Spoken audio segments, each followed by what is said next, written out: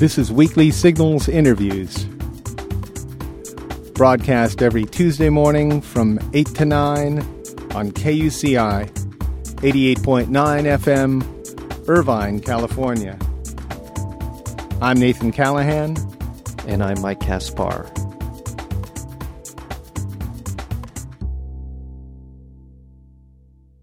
Before the birth of Christianity, Europe and the Near East flourished under the divine guidance of Sophia, the ancient goddess of wisdom embodied in the earth.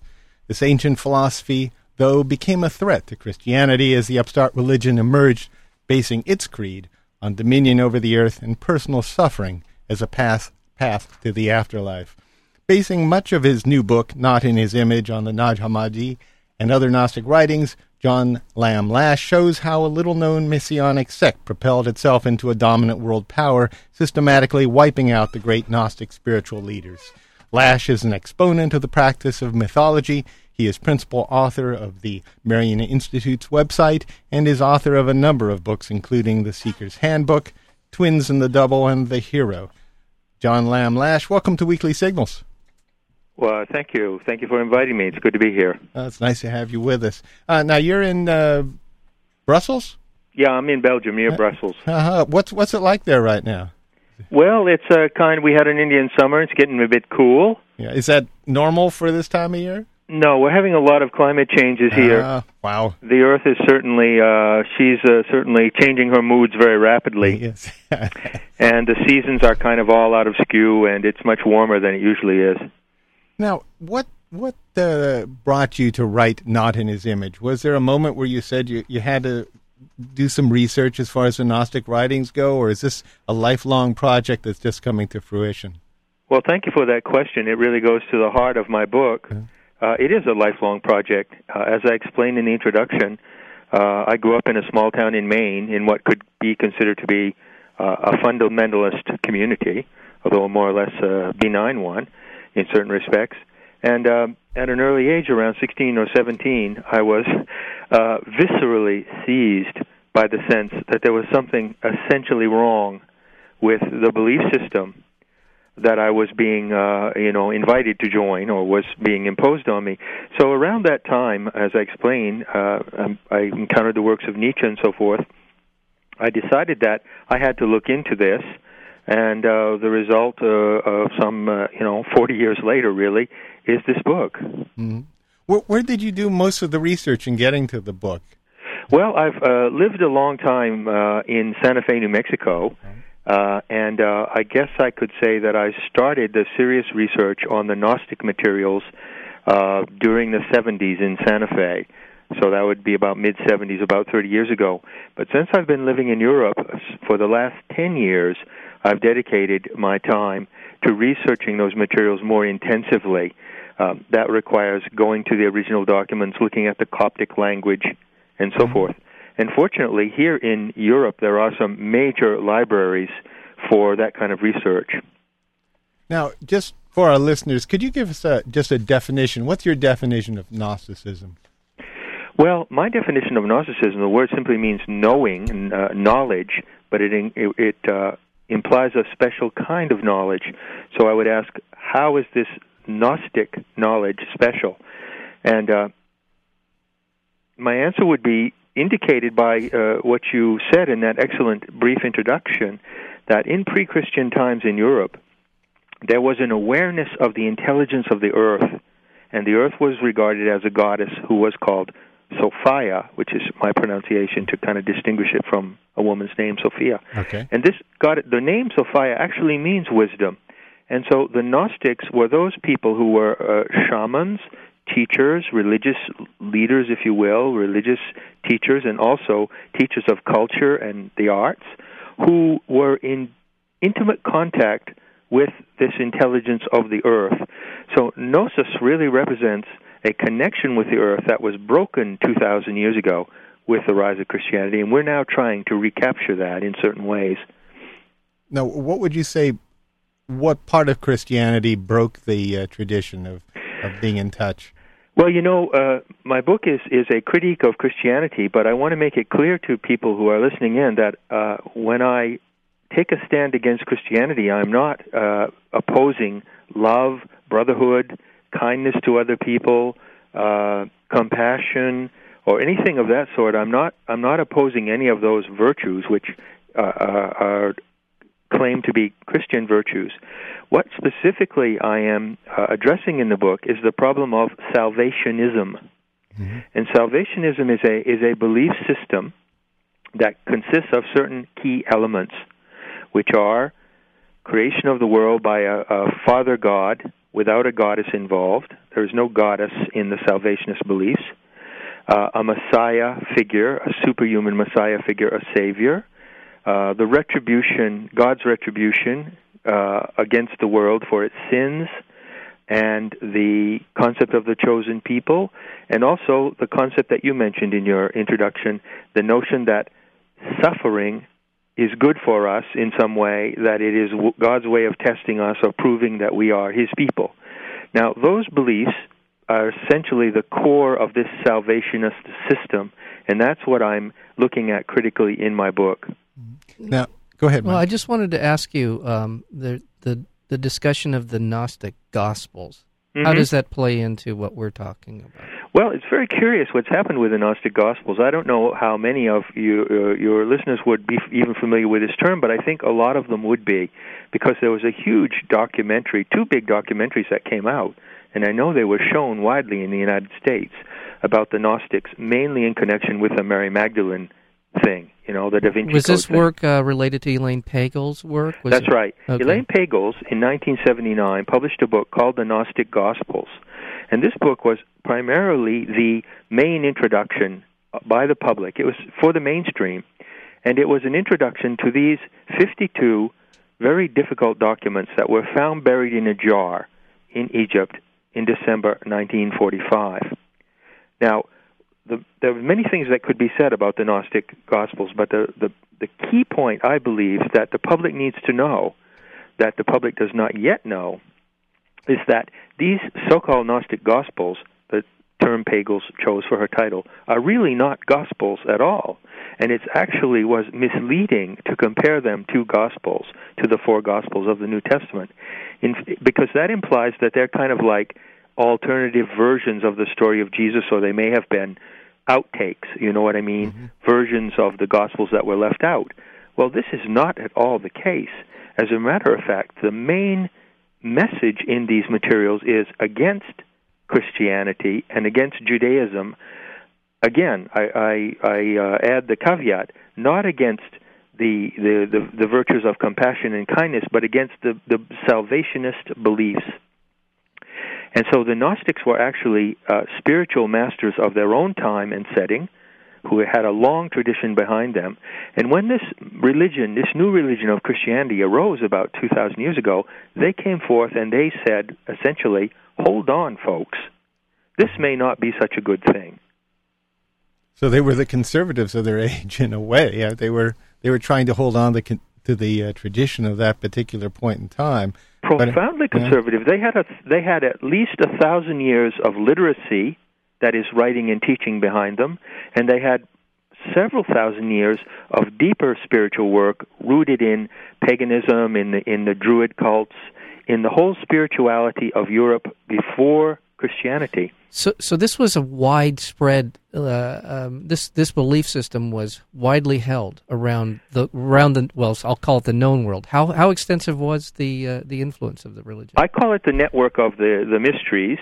Okay. The mysteries were the spiritual training schools, as it were. The network of the mysteries was vast.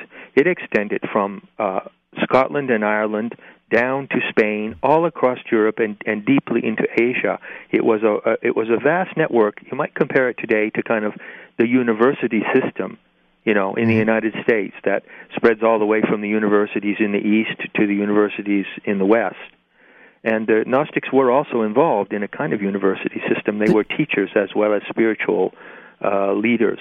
And they had a sort of a core set of beliefs that the Earth was. They did indeed. Yeah, okay. They were. I show in my book that they were united, even though each of the schools in the various areas were regionally oriented to the people of that area and to the culture and language and so forth. The total Gnostic movement, which is very ancient, and some scholars are beginning to admit this now, were united by the vision of Sophia, the Great Mother or the Magna Mater. Right. They based their whole view of life and their whole view of civilization on this goddess figure. And what Christianity did was, when it came in, it just didn't gently replace this Sophianic religion. It just didn't say, well, we believe in Jesus and we think his way is better, and so why don't you look at this? Christianity forcefully and violently destroyed this tradition of Gnosticism.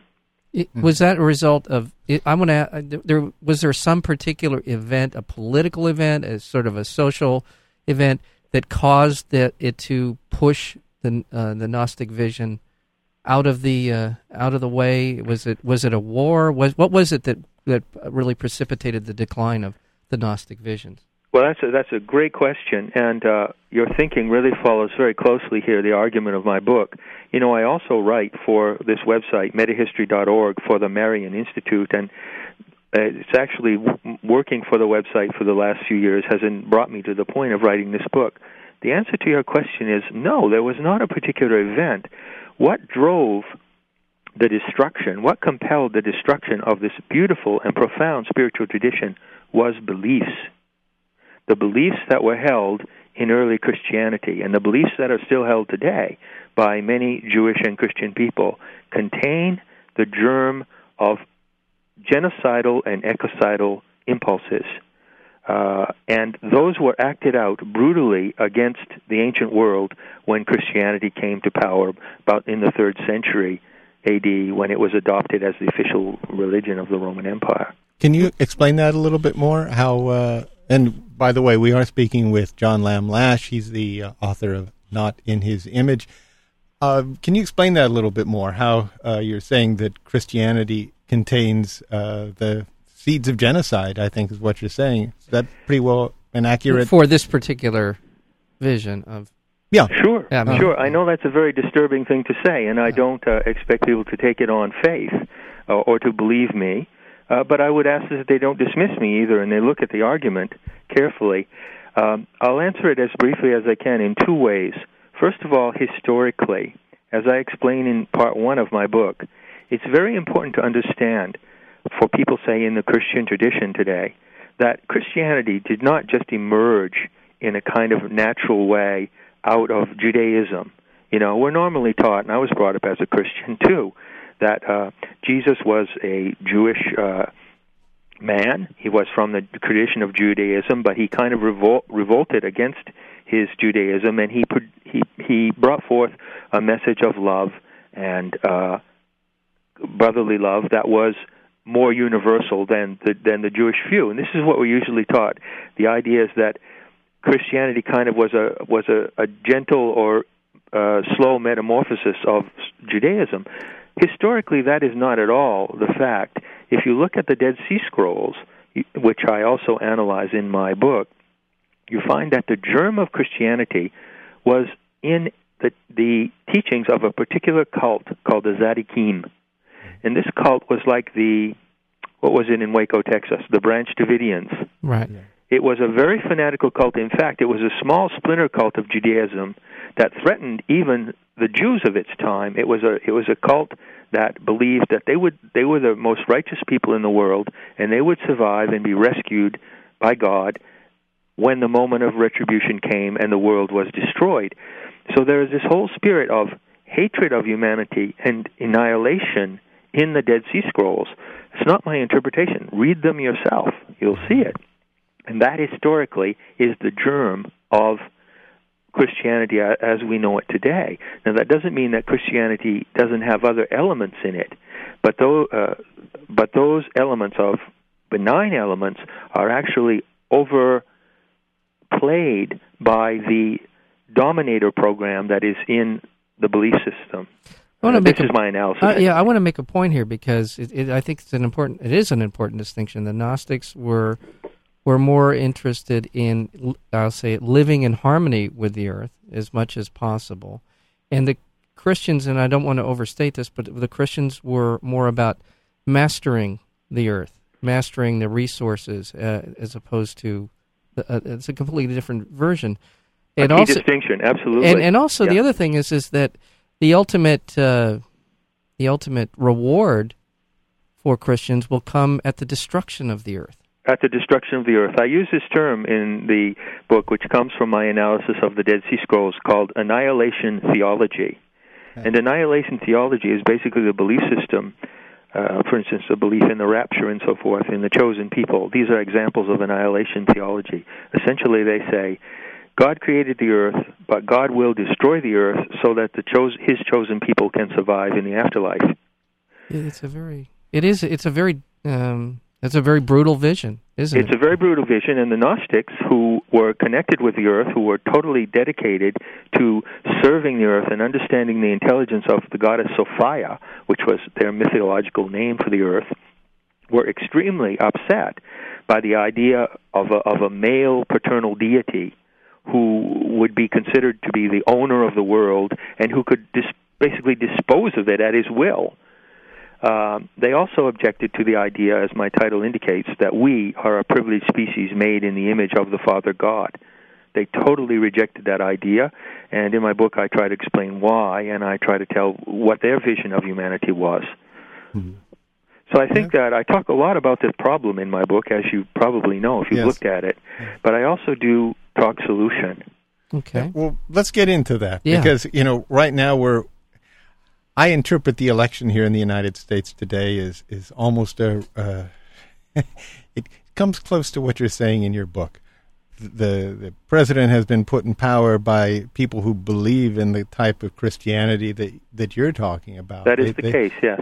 And although the opposition to that isn't Gnosticism, there is a little bit more of a ecological movement that's driving the opposition to our president right now.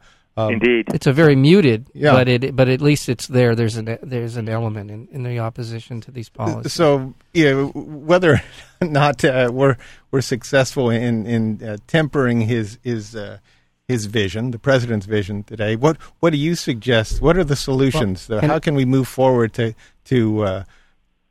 get over an annihilation concept of the world and think about and celebrate the world instead? Well, and let me just take it one. The subtitle of the book is "The Future of Belief." Let's try and pull that. That's right. Well, what I mean by the future of the belief is two things. First of all, I strongly am convinced that we cannot survive as a species. We cannot create a society worth living. We cannot deal with the pathology that we've created in society unless we shift our belief focus from an off-planet father deity to the divine presence of this Sophia. The earth is a divine presence and a divine nurturing power. This is what the Gnostics taught. And so the future of belief is belief in the earth, belief in our connection with the Sophia, the wisdom of the earth, and equally important, and the Gnostics taught this, belief in humanity itself. You see, one of the problems with these salvationist religions, like Christianity, Judaism, and Islam, which are all of the same root, as you know, is that they make us believe that the focus of our power and the power that determines our destiny as a species is outside us in an off-planet deity. And the Gnostics absolutely rejected this notion of an off-planet deity. So I think the best approach to take toward the future is to connect with the divinity of the earth and do this through deepening our sense of ecology and deepening what is known as, the Gaia hypothesis, which I discuss a lot in the book as well. We're speaking with John Lash. He's the author of Not in His Image. Where else can we go with this? Because I know that some people are, most people, I would say, are reticent, if not downright angry, when you talk in these terms. And they look at what you're saying as being pie in the sky or anti-Christian. It's you can't even utter this kind of thing in regular discourse in this country, right? Right. Yeah. It must be very difficult for you to get much traction with I don't know how much time you've spent here in the United States talking about this, but you must be meeting with some incredibly hostile reactions. Well, you would think I would, but actually that's not the case. And I think there are maybe two reasons why. First of all, I think people may be ready to hear this message. It's not my personal message, by the way. Right. I have recovered and restored the Gnostic vision of the earth and humanity's connection with the earth, which is a sacred connection. And I think many, many people in their hearts and minds are longing to make that connection. So I find the response to what I'm saying when I spoke just last week in Massachusetts is extremely warm and extremely receptive. On the other hand, I'm not naive about this, but I will say that the problem in our society is that we have not yet reckoned with the fact that these fundamentalist beliefs may not be compatible with a free society. Mm-hmm. I'm not attacking anyone. I'm talking about ideas and beliefs. I'm not attacking any Christians. I'm not, invoking violence against Christians. But when you go back and you look at the 2,000 years of history described in my book, you see that Christians have always been violent and that they have imposed their religion by violence. And there is no such program of violence in this Sophianic vision that I'm trying to bring forth here. So I think people, the human beings, if you put them against the wall, they will choose nonviolence rather than violence.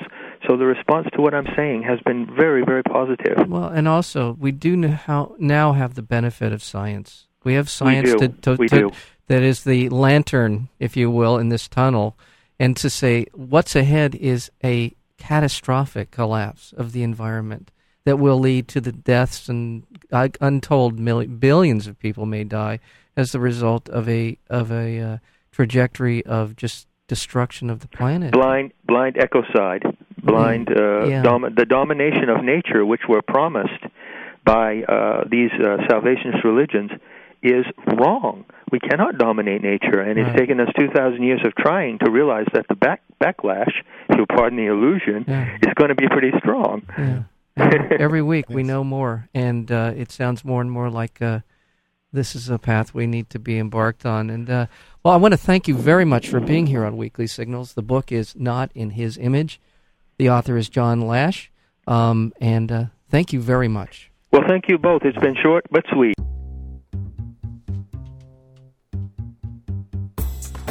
To learn more about Weekly Signals interviews, including upcoming guests, or to download the podcast, visit our website at weeklysignals.com.